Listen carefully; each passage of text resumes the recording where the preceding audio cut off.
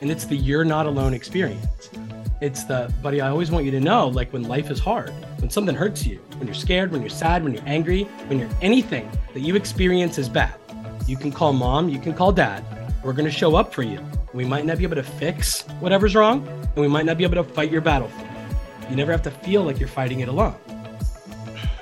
Like, I wish people would do that for their adult relationship partners.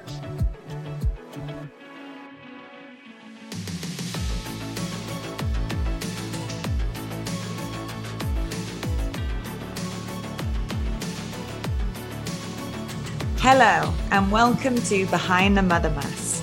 I'm your host, Annie Breen, registered nutritional therapist, master NLP practitioner, and transformational coach for exhausted mums who don't feel enough. My mission with this podcast is to lead with vulnerability by starting to lift the psychological mask you wear each day that protects you and others from the stuff that's hard to explain and talk about. It's about sharing from the middle, not just the open wounds or the healed scabs, but the messy middle. Let's go for honesty over perfection. Because I believe when you transform yourself, you automatically transform your relationships and parenting by passing down wisdom, not wounds. So if you're up for that, you definitely don't need to do it alone. I'm here to lead you on what could be the greatest adventure of your life, behind the mother mask, back home to yourself.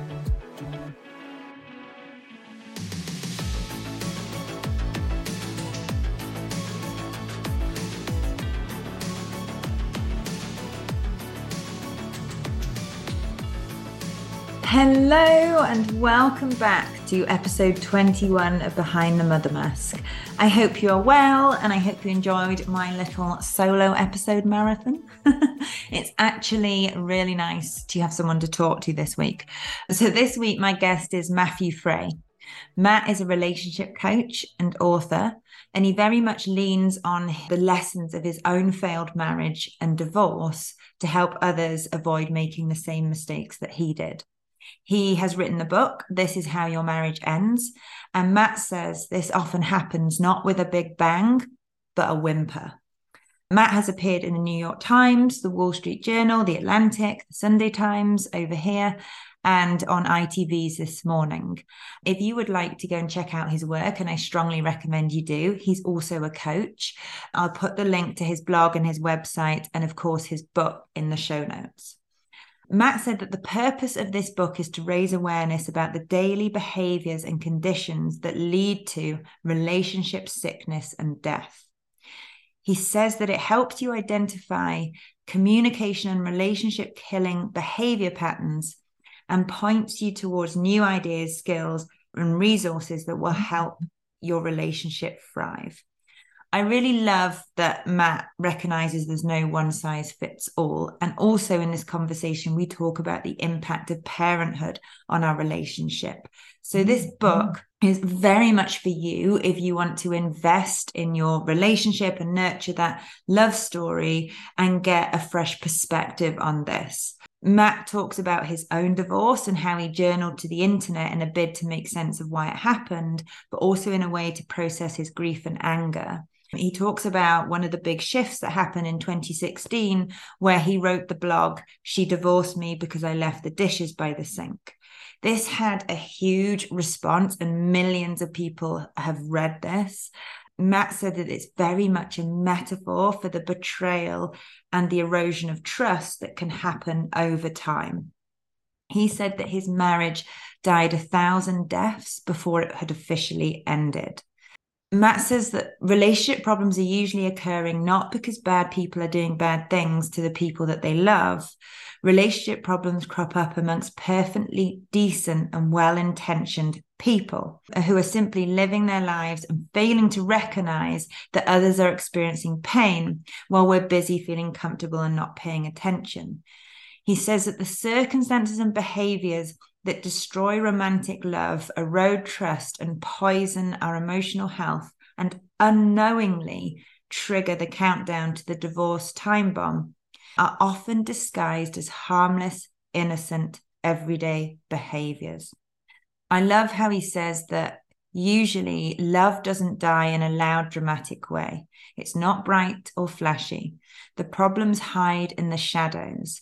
The pain sneaks in the quiet moments of isolated disconnection, when we are alone with our thoughts and a bunch of unanswered questions about what our partners really think and feel about us. Hundreds, maybe thousands of times, my wife tried to communicate that something was wrong, that something hurt. But that doesn't make sense. I'm not trying to hurt her. Therefore, she shouldn't feel hurt. Matt said that we didn't go down in a fiery explosion. We bled out from 10,000 paper cuts, quietly and slowly. She knew something was wrong, and I insisted everything was fine. This is how our marriage ends. I hope that you get as much from this conversation as I did. I really enjoyed speaking to Matt, and his book is so insightful. So without further ado, let's get into episode 21. So hi, Matt. How are you? Hi, Annie. I'm very well. Thank you for inviting me to do this. Oh, awesome. Now, I listened to your episode you did with Zoe Blasky on the Motherkind podcast, and I thought I need to speak to him. Thank you. Zoe was wonderful. It was super grateful to be there too. She's good at what she does, and she's really sweet. Oh, she is. Yes. This will probably go off on some tangents. I'm not quite as articulate as her. But hey ho. So I really just wanted to jump in with the beginning. Okay. And I listened to your book. I'm nearly at the end, but I've not interviewed anyone who's written a book before. So I've not had to listen to one. But because of it, I've got so many notes, and there's just so many kind of light bulbs and things that I want to touch on. But the beginning really touched me. And I think it just aligns beautifully with this podcast, being Behind the Mother Mask and talking to mums. And it's your dedication to your son and the mother of your son. I'm just going to read it. But you put, to my son, be better than your father. Please work to be what your mum deserved from me. Be kind, even when it's hard. Painful things will sometimes happen for you and those you love, and darkness will occasionally fall, because it always does. When that happens, you be the light. And to his mother you put, this is for better or for worse for you, because it can't not be. I'm so sorry. That really pulls at my heartstrings, Matt.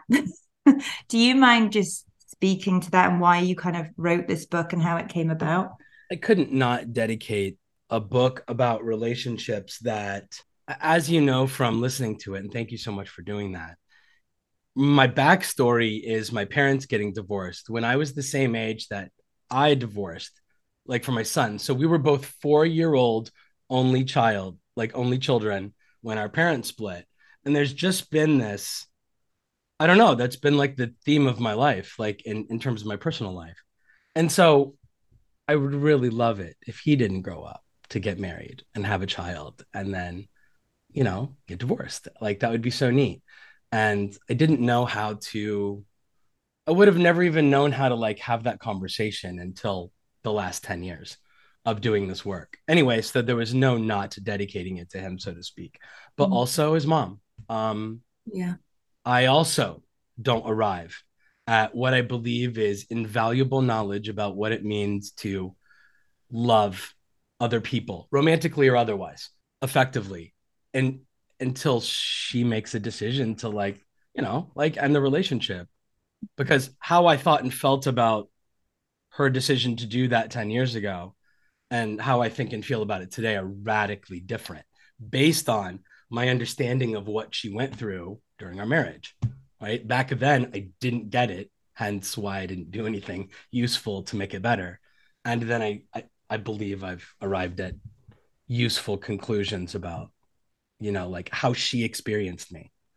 And that's spoiler alert, that's like the way to think about the world, I think, is the way other people experience us rather than what we think and feel and intend all the time, because that doesn't always translate. Yeah. And isn't it interesting? Like I often talk about this, especially on this podcast, that we go through shitty stuff, we go through hard stuff, we go through messy stuff, but often pain is our greatest teacher, and that's where the magic, that's where our path kind of unfolds. Do you look back on your journey, and even though it was painful in parts, do you feel that it was almost meant to happen for you to become the person and father you needed to be? Yeah, I don't necessarily apply like fate language to it, Yeah. but yes, the spirit of what you're asking 100%. Yeah. And I'd choose it every time. I'd choose the worst thing that ever happened to me every time Mm. to not be somebody who is a threat to sabotage his relationships with the people he cares about most. Absolutely would trade that like all the time. It doesn't feel like that when you're going through it, and it's easier to say on the back end of like all the awfulness, right? Because it doesn't feel nearly as awful nearly a decade removed from it as it did when it was happening. Yeah. But yes, I mean, in my estimation, completely worth it. The whole Because, notion of everything worth having in life is worth sort of like working hard to achieve, and sometimes that means like going through discomfort. yeah. Yeah, because some people don't learn their lessons, they don't kind of grow from these situations. They can go down maybe a different path.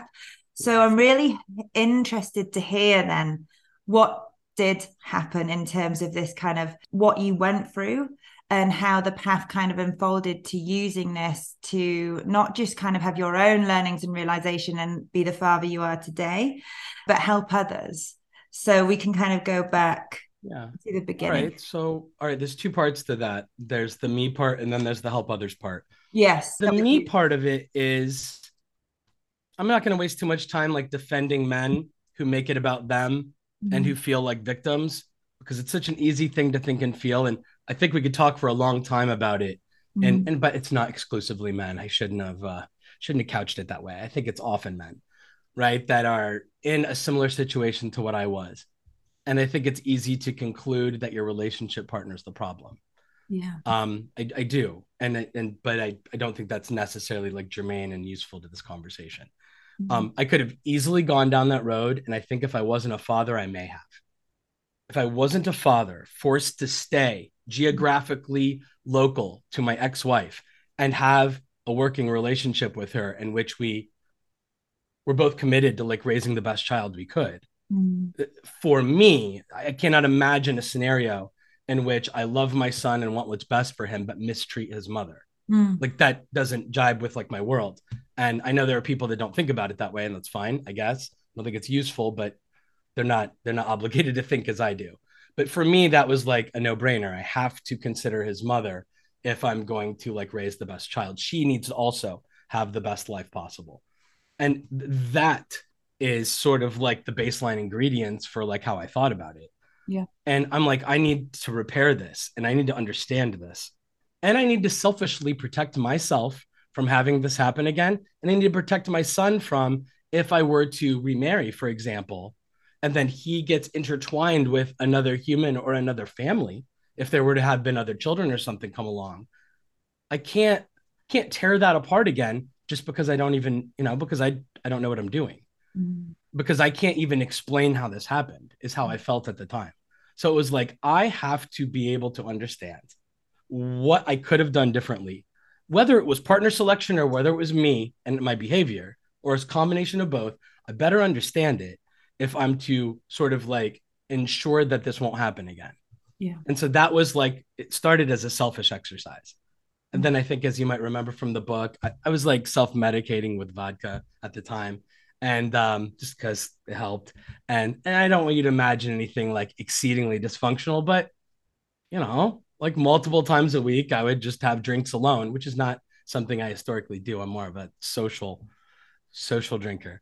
And I call a therapist one night, like on a 1-800 number, and she convinces me that I need to be like journaling. And I thought it was stupid to like write in a private journal, even though I've come to believe it's an exceedingly useful practice, even though I'm not disciplined enough to do it. Um, and I just I just kept like drinking vodka, and I just put it on the internet. I just decided to like journal on the internet in like a blog form. I didn't really think anybody would read it anyway. I thought it would be kind of like a journal with maybe like two or three people that were like coworkers or something that might take a look at it to laugh, like during lunch or something. And that's the story of how it organically evolved into wanting to help people. because the way WordPress blogging works is it works almost like a social platform. And it turned out a lot of people were interested in topics of divorce and relationships. And so people started paying attention.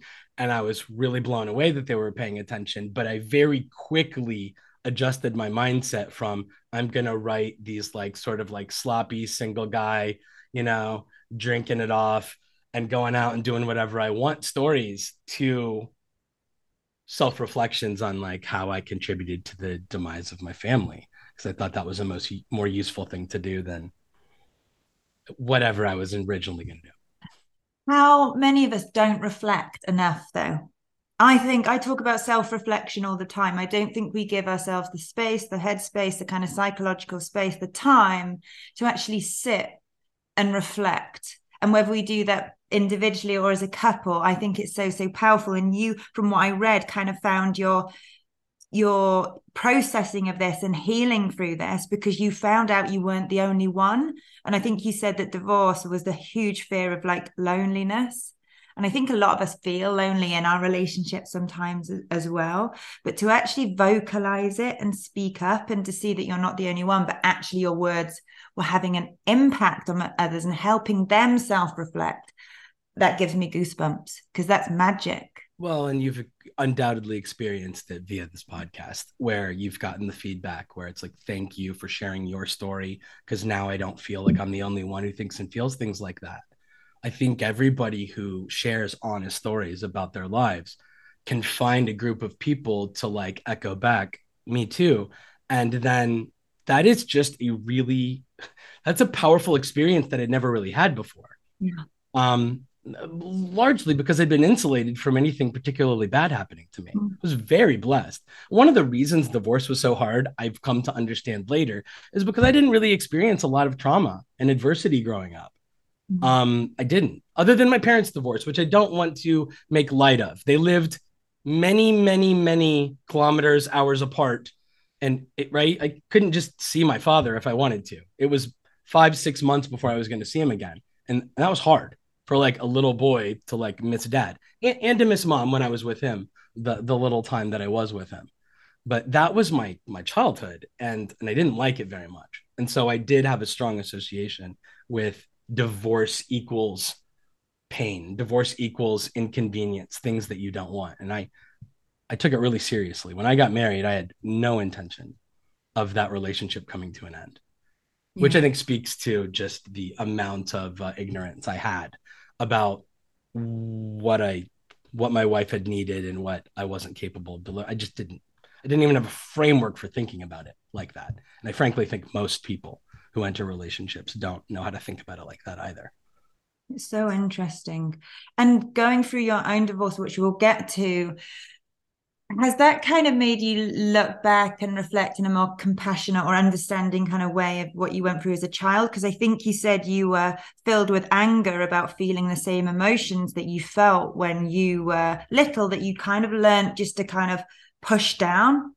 Yes. Yeah. Early in my divorce process, I was surprised to feel a similar sensation to what I remembered feeling at 5, 6, 7, 8 years old. And, I thought those days had been behind me, and then here they are again. Yeah. And I didn't like it. And I don't know. And then I'm a projector. I have no idea if my son felt this way. He probably didn't. He probably felt different than I did about my divorce, given the circumstance, given that his mother and I have frankly think we've done a really nice job. Yeah. It took years for the school community to figure out that we weren't still married because we were always at the same things together. And that was so radically divergent from my experience. And it was only a couple of days in between seeing one of his parents at any given time rather than 6 months. Yeah. And so I don't know. I don't know. He's 14. One of these days we'll talk about it. Yeah. If he wants to. Yeah. But he seems all right. Yeah. No, amazing. I think that's such a huge difference, and we learn so much, don't we? We learn how we want to do things and how we don't want to do things, and we're able to kind of be the model that we want to be, kind of away from our own imprinting, our own experiences. So going into your divorce, I want to bring up the glass Yeah. beside the sink. Yeah. That, while largely serving, I think, as a metaphor for it's an excellent, I think, conversation for what's allowed to matter to somebody in a relationship is really the way that I think about it. I used to think, apparently, that I was allowed to render judgment on what my wife was allowed to care about. I think is the moral of that story. It got really popular. I wrote that as a standalone article in 2016. It was called "She Divorced Me Because I Left Dishes by the Sink." I couldn't not include it in the book because of the impact that that article had and the reach that it had. Um, and it still generates an enormous amount of discussion. There are a group of people, and this kind of goes back to me saying, I think it makes sense for certain men when their relationships end to feel as if it was their people. Again, I keep saying men, but it's just mostly men, but it's not always. And that their relationship partner was responsible for what was wrong in the, what was bad about the relationship, blaming them. And that a person like that would never learn anything. They would never self-reflect because the other person was at fault. And when you have that mindset, you're not going to grow at all. The dish by the sink, people want to argue about it, and I'm happy to. There are a lot of people, usually men, who read that article or read that section of the book, and they say, Matt, what about you? Are you not allowed to want the dish by the sink there? That it was a drinking glass, for the record. It wasn't like a plate with a bunch of like food scraps on it. It was a drinking glass that I would fill with water in the morning to take like vitamins and supplements and medicine and things like that. But nonetheless, right, where she and I are having a debate about whether that glass should be there, my wife and I at the time. A lot of men specifically, and I think a few women have said, why aren't you and your opinion, your feelings about wanting that to be there allowed to matter as much as your wife's opinion about it not being there? And I used to not know how to answer it, but I know how to answer it today. The truth is, my feelings do matter as much as hers. They always did. They do. There is nothing about one relationship partner's lived experience that is inherently less relevant or less important than the other relationship partner's lived experience. That's true. But what I didn't understand during my marriage, and that I do understand today, is that if the glass wasn't by the sink for me to just easily grab and fill with water in the morning, I would have to go to a cabinet and get a new one out. And I'm not sure how many times in the course of my marriage I did that, but I promise you, I never experienced pain. Not one time when that happened. It never hurt. Went, got a glass, and probably left it by the sink half the time after I was done with it. My wife, on the other hand, at some point in the relationship, and I can't begin to understand when the transition happened, when the inflection point was, but at some point, it was no longer a glass by the sink symbolizing a difference of opinion between she and I. At some point, it became a piece of evidence that I would always choose what I wanted, what I thought, what I felt over her. And that hurt.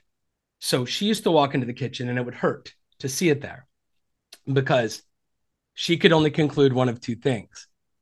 Matt leaves that there on purpose because he knows it hurts me and he doesn't care. That's the worst thing that could be true.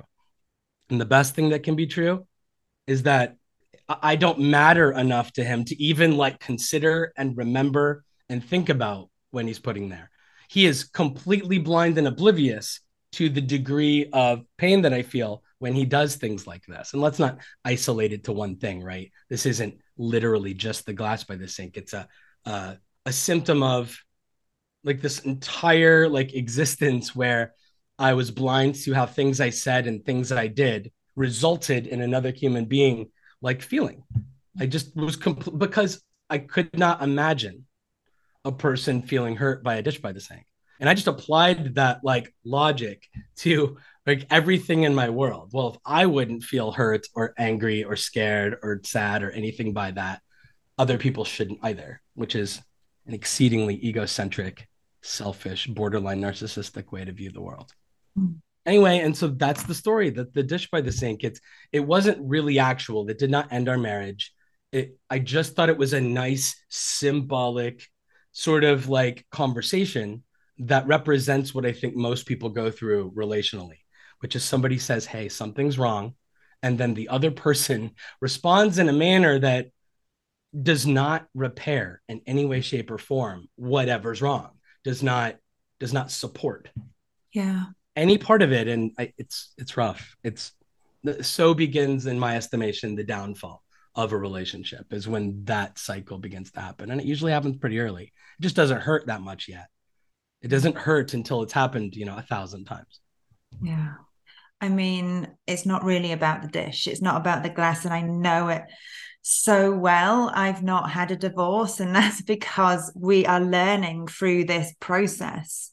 A lot of the things that you talk about, which we'll get into, but it's not really about the glass and how many people are going to be resonating with that right now. Because if you can't see what's behind that, it's really what's on the inside. And you wrote this before we get into that. You wrote, virtually everyone is affected by the negative consequences of shitty marriages and divorce. The information and life skills required for people to participate effectively in healthy, sustainable romantic relationships appear to be missing. Agreed. From the majority of people's skills, sets, and vocabulary. It's nobody's fault, but it is our responsibility, of course. But it's not our fault. Neither our parents or our grandparents taught us these things or even talked about them in a way that prepared us for the rigors of adult relationships. But don't blame them. Please, no one taught them either. If I had to distill the problems in failed relationships down to one idea, it would be a colossal failure to make the invisible visible. Can we talk about that? Yeah, the premise of my work is this, and I want a disclaimer. I don't get to decide what's good and bad, right and wrong in the world, right? I gave up 10 years ago. I hung up that I get to decide what other people are allowed to think and feel.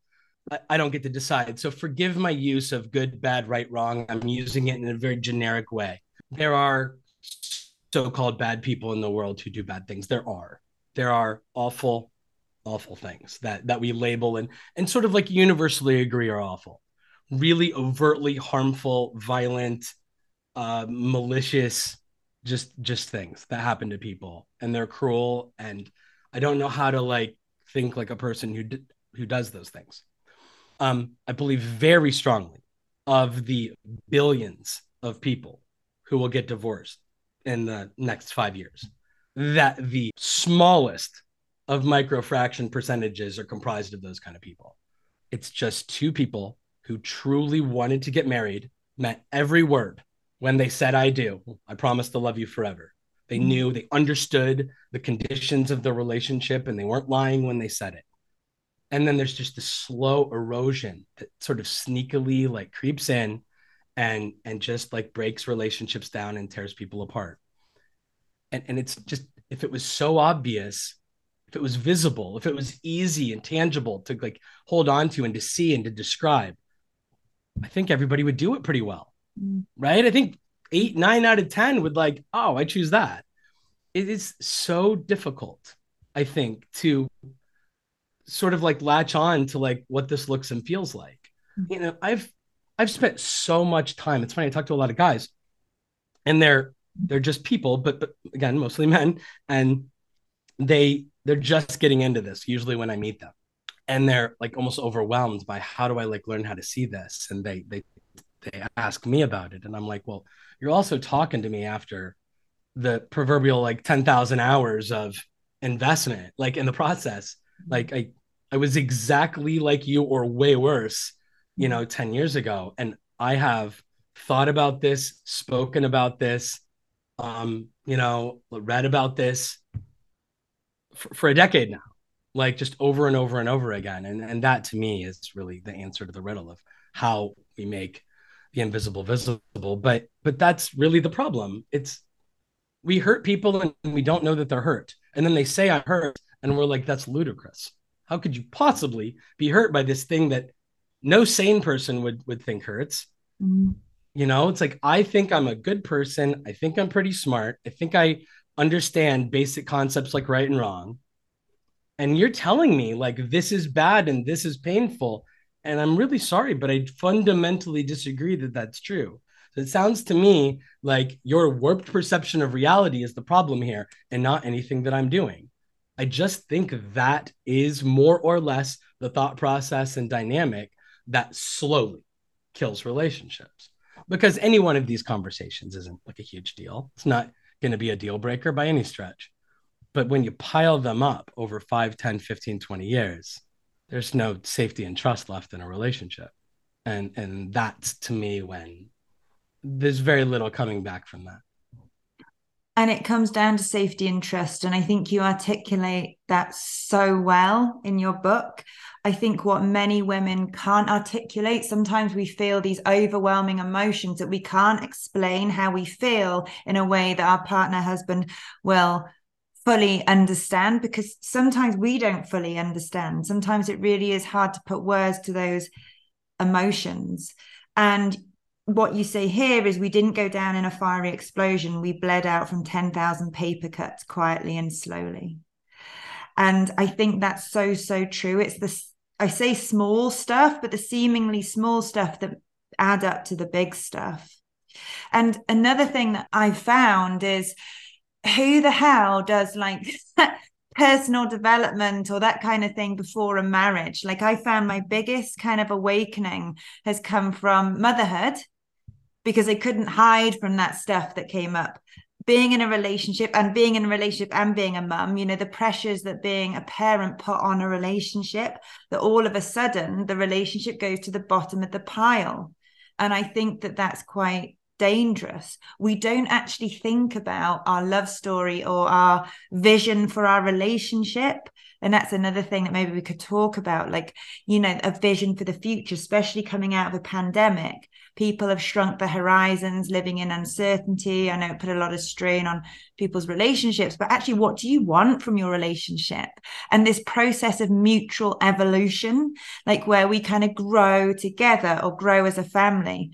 And sometimes a lot of this stuff comes up and it feels difficult. It's personal, it's historic, it's unresolved trauma from the past, and I think sometimes we bring those childhood wounds kind of get triggered sometimes through relationship kind of discussions or the seemingly important stuff where we kind of revert back to the unresolved stuff, and we don't really know how to handle it as an individual, let alone hold space for someone else that's going through that. So sorry, I hope that makes sense. It really does. And as something of an aside to what you're saying about the pressures of parenthood and having a child, I the way that I've come to think about that, I obviously think the stakes with children are higher and more intense than virtually anything that can put strain, pressure on a relationship. But any significant like life pressure, these so-called paper cuts, these little things that happen, I think if it's just you two and you're blessed enough to go through life without any significant shakeups, I kind of think people can carry on like that. I really do. They can just get by not making any changes for life. But the introduction of children, the introduction of major illness, the introduction of financial stress, or trauma, grief related to family or a family member or a friend dying, or getting really sick, just anything that, when you think about like the pie chart of like time, energy, investment, and if that gets to just stay pure and it's just you two, I think most people can like go the distance. But life throws things at us, and frequently we choose children like voluntarily. And that is just so huge. And I think it exacerbates the what tends to be an existing inequality already in terms of shared responsibilities, the so-called invisible stuff, which I think, as you well know, women carry a significantly higher burden of historically than men do, of this invisible stuff that so many men are blind to. And then you've got the added problem of, I can never say something's wrong and have my relationship partner speak and act in a manner that feels like being loved and cared for and supported and understood, like afterward. Like that is such a infrequent occurrence in the average relationship, because right, there's usually some sense of like debate or defensiveness or whatever. that stems from that. And then, I don't know, again, nothing ever gets repaired. And that's okay for just long enough until it's not okay. And that can be a year, that can be 10 years, but it always feels the same in the end. Yeah. And we spend so much time defending ourselves, don't we? You can just see the conversations now.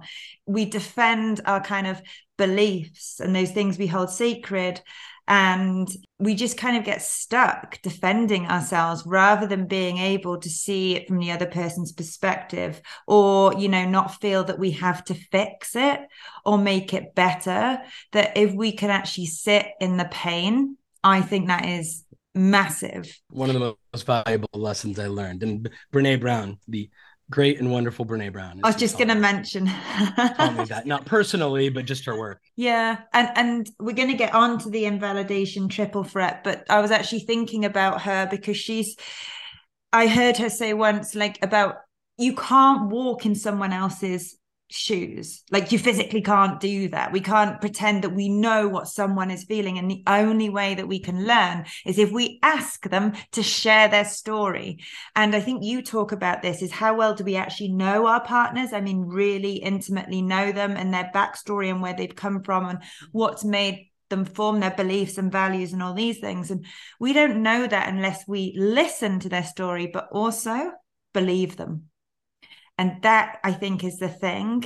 It might not be our experience or our kind of emotional experience or our beliefs, but it's theirs. So then we kind of get onto this invalidation triple threat, because I think validation, oh my goodness, I didn't know what that wasn't in my vocabulary until I was married or a mother.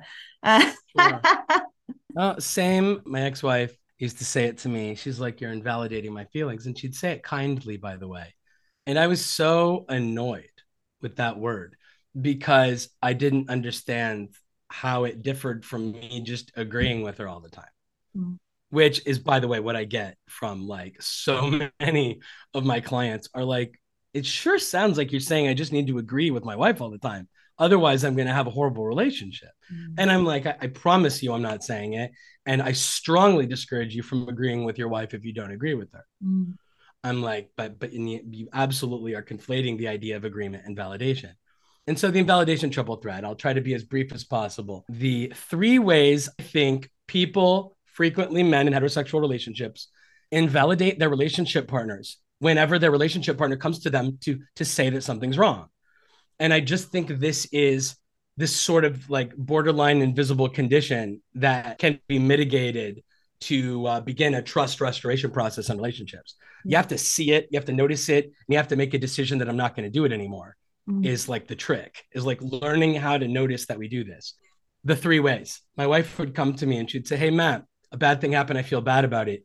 And I would disagree with whatever she'd said. And this wasn't me trying to be a jerk. I really believed something different than her. Like perhaps she said, "I didn't like the way Judith spoke to me at that party last night." And then I'm like defending Judith all of a sudden. I'm like, no. Like she probably meant like this other thing, right? Like, so version 1 of the invalidation triple threat is I disagree intellectually with like what you're saying to me right now.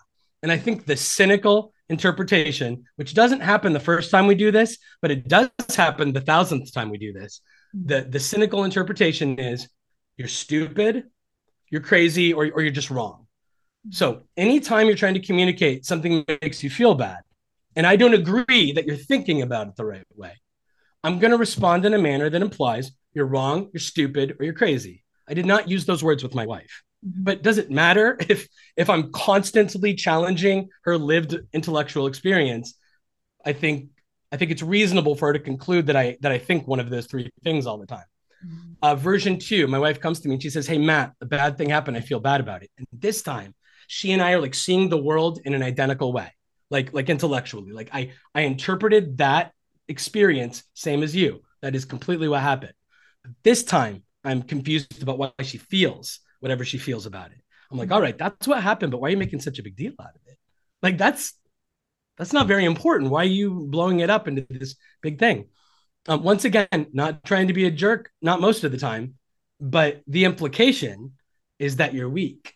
It's that you're dramatic. It's that you're hypersensitive. There's something wrong with the way that you feel about things. And that's something that you need to fix. I did that to her all the time. Not all the time.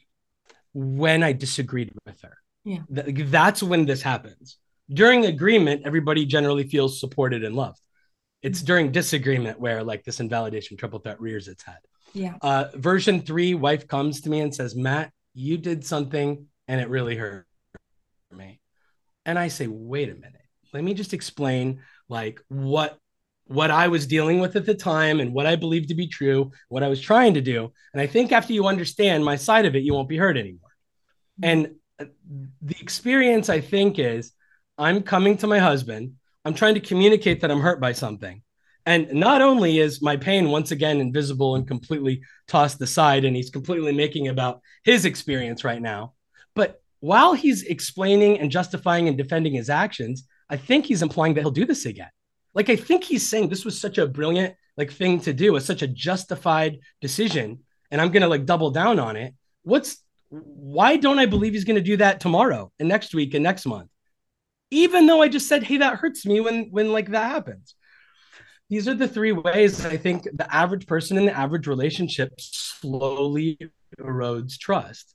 I think the way to boil it down is you can't have a successful conversation. Like, it's impossible to have a conversation in which one person expresses pain if they're with somebody who doesn't like see eye to eye with them about it. And you can't have safety and trust in a relationship in which that exchange can't take place reliably. So my wife needed to be able to come to me and say, hey, Matt, something's wrong, and have me respond in a manner that indicated I give a shit that something's wrong. And if I don't get it, I need to get it so that you can trust me to like be useful tomorrow so that doesn't happen. Or again, like you'd referred to earlier, the idea of sitting with them in the pain, so to speak. Just, you're not alone. I get it. I'm sorry that happened to you. And if there's anything I can do, I'm here. Like, you're not alone. So I tell this story in my coaching work all the time, and you might remember this from the book. I use a monster under the bed analogy. It was truly the thought exercise I used to break this, what I think is a really, really unhealthy relationship habit in my life. And I tell this story to most of my clients. I imagine my son, who's now 14, but he used to be 4, wakes up, and let's pretend like I'm up late watching sports or something. And he just wakes up and he's crying, and I'm going to sprint up to his room because I'm his dad and I love him. And I want to make sure nothing's wrong. And he says he thinks there's a monster under the bed. And so in like a nanosecond, I'm interpreting like this story and I'm saying there isn't a monster under the bed. And the simplest way for this to like be solved, for this to go away, is for me to convince him of what I know. There's no monster under the bed. And then he won't be scared. He won't be crying. And I get to go do this thing that I want to be doing instead of like managing a dramatic child who's afraid of something that doesn't exist. And so I'm like, buddy, there's no monster under the bed. Everything's fine. Go to sleep. You're fine. Like, I've got things I need to be doing right now. You're okay. You're too big to be crying about this. There's no such thing as monsters, something like that, right? And then I leave. And I like to talk to like my clients about what's the result of that exchange with my son. I think he's still afraid. I think he's in the dark crying. And I think he just learned that if dad doesn't approve of the thing that I'm dealing with right now, of the hurt that I feel, that he implies that I'm stupid, that I'm wrong, that I'm crazy, that I'm weak, that I'm hypersensitive. And then he abandons me literally or metaphorically to cry alone in the dark because he's got better things to do. I don't think that means kid doesn't love dad or kid doesn't think dad loves him or her. I think that kids trusts parent less after that, right? I think that's the math result of that exchange. It's not, I don't feel loved. It's, I can't trust dad. And if that happens every time, I'm like, hey, mom or dad, something's wrong. And that's the response that I get.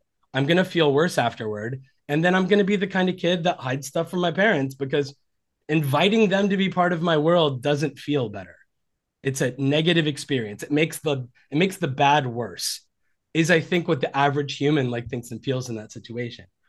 Anyway, and I also like to point out, like, I think something really important. I'm right about the monster not being there. I am. Like, I'm completely right, factually speaking. I love my son more than I love anybody on earth. And I would never, ever say or do thing that was like designed to hurt him. Mm. Not ever. And I think those are the same three conditions that are true in disagreements with our relationship partners.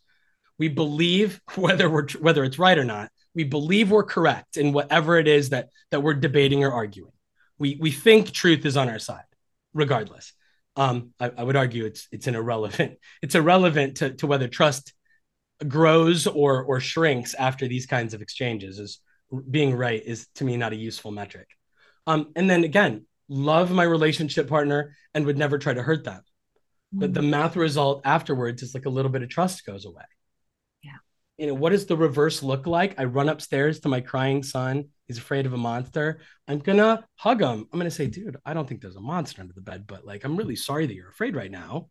Like, I've been scared before, and that's a really awful experience. So I'm sorry that that's where you're going to. Let's turn the light on. Let's make sure there's no monster under the bed. And then I'm here. I'm going to be with you until you know it's safe to go back to sleep. Because the thing that I want to impart on him more than anything, and the thing I really want my clients and myself and everybody in the world to give to their relationship partners, is the experience you already talked about. And it's the you're not alone experience. It's the, buddy, I always want you to know, like, when life is hard, when something hurts you, when you're scared, when you're sad, when you're angry, when you're anything that you experience is bad, you can call mom, you can call dad. We're going to show up for you. We might not be able to fix whatever's wrong, and we might not be able to fight your battle for you. But you never have to feel like you're fighting it alone. Ever. Like, I wish people would do that for their adult relationship partners. That is so powerful. Really, yeah, it's such a powerful story. And I think when we put it in the context of our children, we get it. And it's so much easier to be like gentle with children. Yes, 100%. And I think the first story by "there's no monster, you're fine," that might be true, but we invalidate their reality. And I think being able to see it from that comforting perspective and attached to the emotion, I can see you're scared, even if you have a different perspective, is so, so powerful. And what an amazing way to kind of create that safety and that trust and that bond. And do you know what? It's not hard. It's actually not hard. I think sometimes we think there needs to be a really complex solution to what can feel really complex and complicated in relationships. But actually, it's not. It's being able to sit with them and validate how they're feeling. And I personally, what I found going on this kind of motherhood relationship, kind of growth, healing adventure, is that I would resist or avoid my own uncomfortable emotions. Like, I didn't know how to regulate myself. There were many ghosts in the walls from my past that I hadn't looked at. And they kind of came up during motherhood. And I think that going through that process of looking at that and being brave and courageous and not just kind of shutting down Pandora's box really allowed me to kind of, I guess, expand my perspective, and then like that rippled out to my parenting and be able to hold space for Bonnie, but also for Dan. You know, Dan is very logical and I'm highly emotional. And what you were saying about the like crazy oversensitive type picture can totally connect with that. And I think a lot of my clients and listeners will be able to too, because a lot of the time you feel like you're going crazy if that person doesn't experience or try and understand your reality in the way that you are kind of experiencing it. Yeah. So I absolutely love that story. It makes so much sense. Right. So the lesson is, it's not useful to get hung up on whether someone should or should not feel a certain way. Yeah. It is relationally not a particularly useful skill. Mm-hmm. I don't think trust will ever grow in a relationship in which we insist on trying to sell the other person that what we think and feel about the world is somehow more factual or correct or better than what they think and feel about the world. And I really had to leave that behind. That was just more or less the kind of thing that was modeled for me growing up. And I don't want to like blame all the lovely people that I was around growing up, but that was just how people were. And I didn't perceive it to be unloving. You know what I mean? I didn't perceive it to be mean. But yeah, serial invalidators all around. Yeah, 100%. And of course, we don't like we're not here to blame or shame, but it is about learning and reparenting and doing things maybe differently, maybe sometimes the same. It's taking forward the gifts, but also the things that you don't want to do. It's certainly not about blame or shame. In fact, if we hadn't been through that, we wouldn't be doing this now, maybe, so I see it as a kind of a positive. I'd just love to ask you also, you said, because I know I speak to a lot of women who feel highly stressed, like they're exhausted, and maybe they're like kind of the romantic intimacy has gone, they've got low libido, and that side of the relationship is kind of under strain, should we say, or not there. And you've said in your book that romantic love is the fourth most important ingredient for a healthy marriage. And we've probably touched on it by now, especially with the safety and trust, but just to kind of reiterate the top three that kind of comes before that, how do we get to the point where we can kind of invest in our relationship in that way, in a healthy way? No, I thought that was interesting. That it's funny. It's my least favorite thing in the book that I left hanging was that I said that, and then I didn't sort of like follow up or communicate what I felt the top three things were, but I just don't like provide like a numerical ranking. I mean, there's different ways to think about it, but obviously I think safety and trust. I use the word trust, but I think it's interchangeable with this concept of safety. Like I feel safe because I trust this human being. And I think there's a lot of people who conflate the notion of trust with like honesty. And this isn't about lying, and this isn't about like not feeling like abused or not being with a criminal. It almost lives more in the reliability space, the consistency space. I can trust that this person will reliably, consistently behave in a manner that I experience as being cared for, being respected. Like that is like sort of like the best way I know how to put it. And I think that's far and away the most important thing a relationship needs to like go the distance. But then the all the rest of it just feeds that, right? Number two would be relationship skills, which live under the umbrella of the word and the idea, for me, consideration, which is what I spend the vast majority of my coaching time talking about. Yeah. This notion of, and you already said it, right? I know my relationship partner. I know let's just be like really general and simple about it. I know what makes them feel good. I know what makes them feel bad. And because I know what makes them feel good and know what makes them feel bad, I am a reliable relationship partner for meeting their wants and needs as we go through life together. Right? I think the majority of relationship partners don't fully know their partner. They don't understand why a glass by the sink results in their relationship partner feeling a certain way. And that failure to see the glass there and anticipate that it will result in their relationship partner feeling bad feeds into the I can't trust him or her or whoever, right? I can't trust them because they don't even know like why this is there. Again, they're either doing it on purpose because they don't care about me, or they don't care about me enough to even like think of it, to even like remember that I'm a person. So we can be like really well-intentioned and sort of accidentally hurt somebody every day, and we're still not going to have anybody's trust. Yeah. And anyway, to achieve that, I think that we must develop relationship skills under the umbrella of I consider how other people experience me. Yeah. I have to know that. And then three is, we just got done talking about it, effective communication. Like you have to be able to say something's wrong and have the other person behave in a manner you experience as they're also interested in making this thing I experience as wrong going away. And they're not abandoning me just because they don't agree it's a problem. Yeah. Which is usually in a lot of, I mean, I don't want to say usually, but I think it's more than half. I think more than half of relationships are comprised of that conversation. Hey, something's wrong. And the other person's like, is it wrong? Or are you just thinking and feeling about it the wrong way? And then we don't get to have. So they all conflate. But I think the condition of safety and trust, the skill of I consider, and the mindful skill of I can communicate effectively are all way more important than I feel emotional love for you. Because I think tons of people feel emotional love for one another and then still have to end the relationship because there's so much pain and mistrust there. Yeah. Love does not preclude pain from existing all the time. Probably exacerbates it.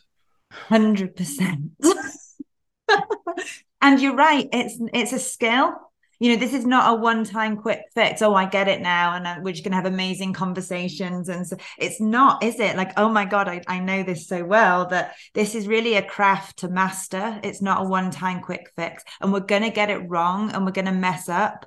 But for me, it's the intention and, like you said, the consideration that I'm trying to be there, and I want to hear, I want to understand. I think Gabor Mate talks about this as like the emotional atmosphere, and it's exactly what you were saying about the invisible.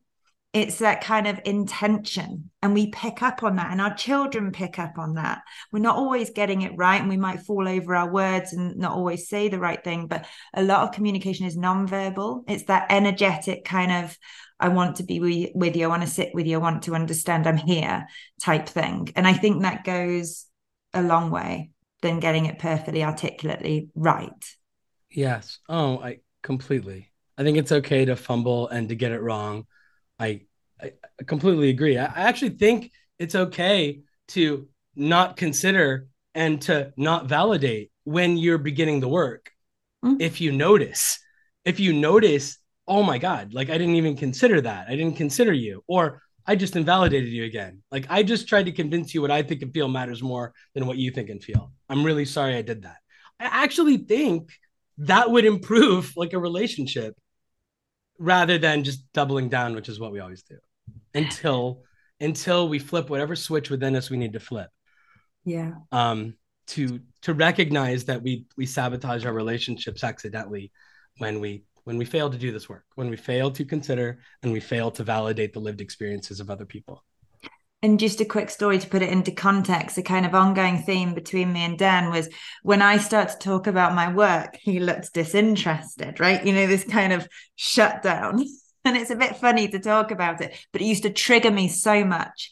But it wasn't really about me talking to him about my work. It's the feelings underneath that I felt like isolated and on my own with it. I'm a company of one, that I almost needed that reassurance and maybe felt a little bit helpless that things weren't going the way that I was. So it was those feelings and themes that kind of run through, and you can connect them back to other situations earlier on. And now that has changed, and it's changed over time about how we kind of conduct those conversations.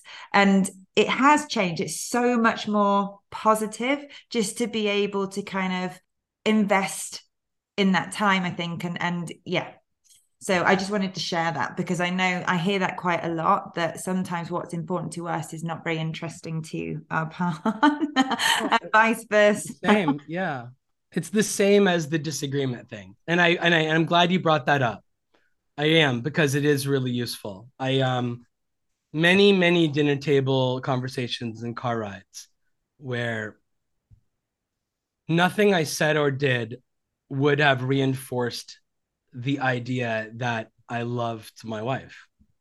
It would have felt somewhat dismissive to her, I would think, the way that I participated in a lot of those moments. And I didn't even know how to see it like that then. Which again sort of speaks to the problem. Yeah. We've learned to go to each other's bus stops.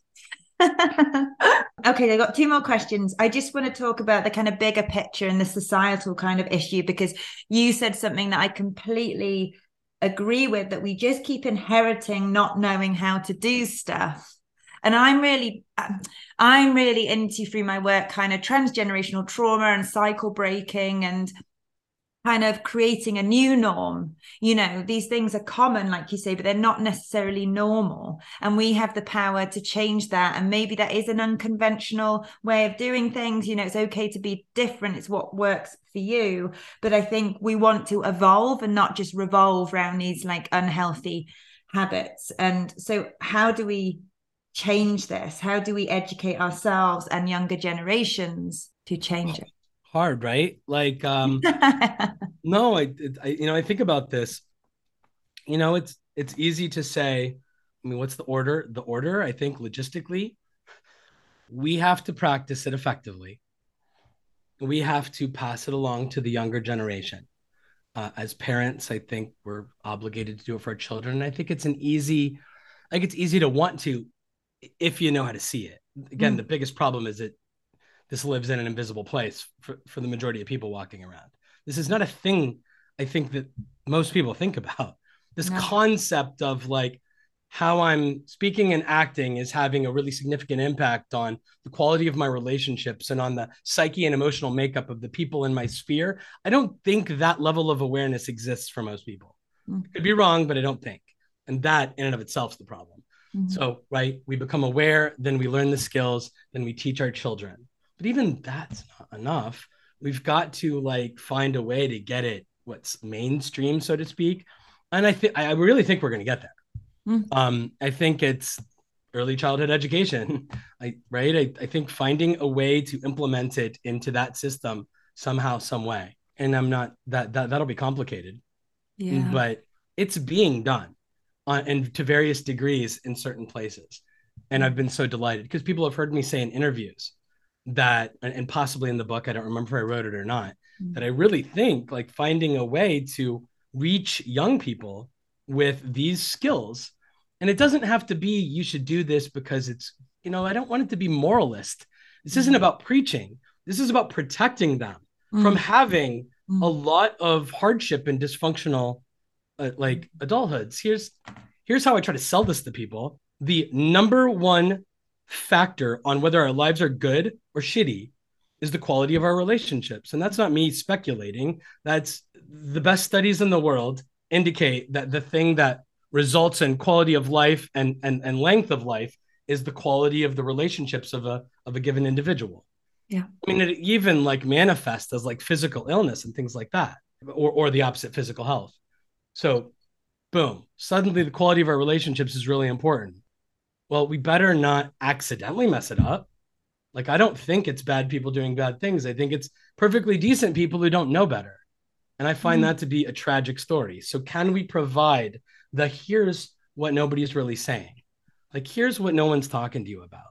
Like these things that you take completely for granted, that you pay zero attention to, are actually what's going to decide whether or not your family stays together or not someday. And I don't know. I think there's probably an appropriate age for that message to resonate.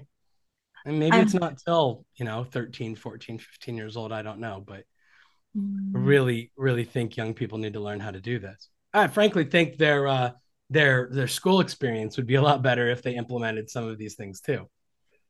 There's a lot of hardship, like when kids growing up, and I don't know, I had it pretty well. I got lucky, but do you call it high school in Scotland? Yeah, high school, secondary school. Okay, yeah. Forgive my ignorance. I didn't know, but like, high school can be like really hard for a lot of people. But I think if you had heightened relationship skills, I think it would protect you from those hardships, big time.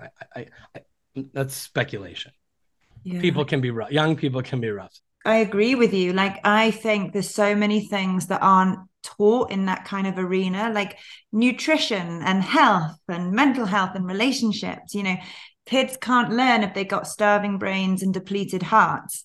We need to be looking at the things that are going to reinforce the learning, and I think that's so, so important. And just from a kind of within the home point of view, for me, on an age appropriate level, I'm very aware of being honest with Bonnie. Bonnie is 6, about how I'm feeling. I will talk about my hormones. She'll come and like, have you taken your herbs today, mummy? But I'm honest with her in an age appropriate way, because I think there was so much hidden from us. And I'm just really generalizing here, but that generation of kind of, we wear the mask, or our parents wear the mask, that everything was okay, but we knew that they weren't. Especially if you're an empathic kind of sensitive child, you pick up on what isn't said. And that was very much my story. So I'm very careful to validate her reality. If she knows something wrong, and she knows something's wrong before I do, she'll come and tell me. I will say, actually, you're right, Bonnie, you're right. And I'll use the best kind of words or actions to kind of get that across. But I think that's so, so important, what we can do ourselves within our relationship. But then, yes, there's a bigger societal kind of educational thing that I think is happening because people like you are speaking up. And it kind of circles back to, you went through this challenging, painful experience, but look what you've done with it. And the impact isn't just on you and your son, but there's a wider ripple effect as well. And that's making waves. It's exceedingly gratifying. Like it's for the more or less the worst thing that ever happened to me to be a source of, I don't know, purpose and usefulness to others it's really cool. So cool. Two more. So very last question, because I know your time limited. Sorry, this is actually quite a big one to throw in at the end. Okay. God. I'd love to know your thoughts on couples who stay together for the kids. Oh, I actually have made the case, I don't know if it was in the book or not, that staying together for the kids is to me a perfectly legitimate way to like the reason to hang on to something. Anything is. I think would be the point I'd try to make today. How I think about it is this, and unless you're going to choose a life of solitude and celibacy, unless that's on the agenda, relationship partner is inevitable. Yeah, romantic, intimate interaction is inevitable. And I've come to believe that these patterns are going to emerge no matter who we're with, if we don't like do something about whatever we have to contribute. And so, right, like that's really the point that I'm trying to make. Like, why not stay together for the kids? Because they're an amazing reason to like fight the good fight, so to speak. On the flip side, I want to be careful how this comes across, because I used to advocate one of the things I flip-flopped on is I was really like, keep your marriage vows, like be married. If you promise to stay married, like fight. If you're married to somebody who is like me, and I'm never, ever going to hear you say something that I disagree with and honor it, if you can never say something's wrong and have me react to you in a manner that feels like love and care and respect, I'm asking you to voluntarily subject yourself to that for the rest of your life. And that's no way to live. Like it's not okay to wake up day after day after day and experience the equivalent. I take umbrage with the word neglect and abuse sometimes, but I'm just trying to be careful about my words. Yeah. While I don't necessarily think people are married to narcissistic abusers, I do think people can experience the equivalent of abuse, you know what I mean, from like the treatment they receive. Just because I'm not a sociopathic narcissist does not mean my wife didn't experience me on a really, really similar like level as somebody might being married to a sociopathic narcissist. Yeah. And once like I made that connection, I'm like, who gives a shit whether I'm a sociopathic narcissist or not? If the things I do feel identical to like that person over there, like who cares about the label? Like I have to do something about it if I don't want her like saying words that I don't like, right? You know, if we don't want to hear words like neglectful and abusive, like maybe let's take responsibility for what we are doing that are resulting in another person interpreting like us that way. I get so hung up like on the word choice and the label that, right, your defensive-ness comes in, and then once again you're like not listening to a damn word they're saying and you're making it about you. Yeah, that's what we do. We make stuff about us and then we don't effectively love like the person that's trying to essentially ask us for help. Yeah. 100%. And I think that is an awful cycle that really decent people find themselves in. That's what I'm trying to help with. Yeah. I'm trying to help with like the mechanics of, and in my experience, most of the time, the guy in a heterosexual relationship is often the person who has the blind spots about how what he's doing or not doing, saying or not saying, is inadvertently communicating something he doesn't mean to communicate to his wife. And then that erodes trust over time. And then when there's no trust and no safety, the relationship will either be awful or end. Both are bad. Like both feel bad to the average person. And that's all. I'm sorry I use such like generic, generalizing sort of language, but it's hard to efficiently talk about this without doing that. Yeah, of course. And last question, I would love to know, why do you think so many of us suffer in silence and kind of wear the mask that everything's okay? Why do we let it get to that point, that goes beyond repair?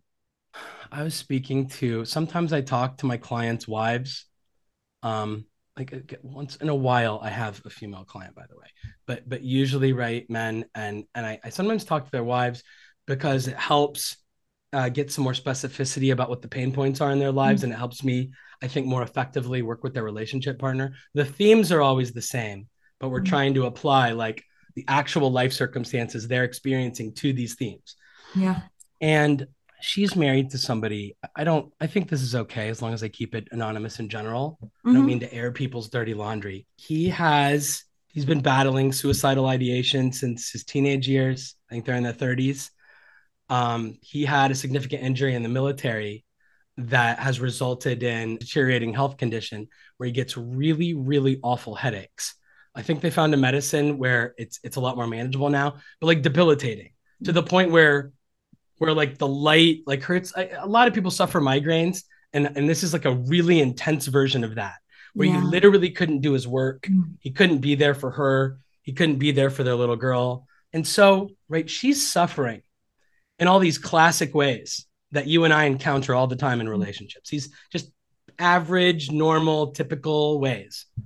But then she has this added load of, I love this man. And they're childhood friends, by the way.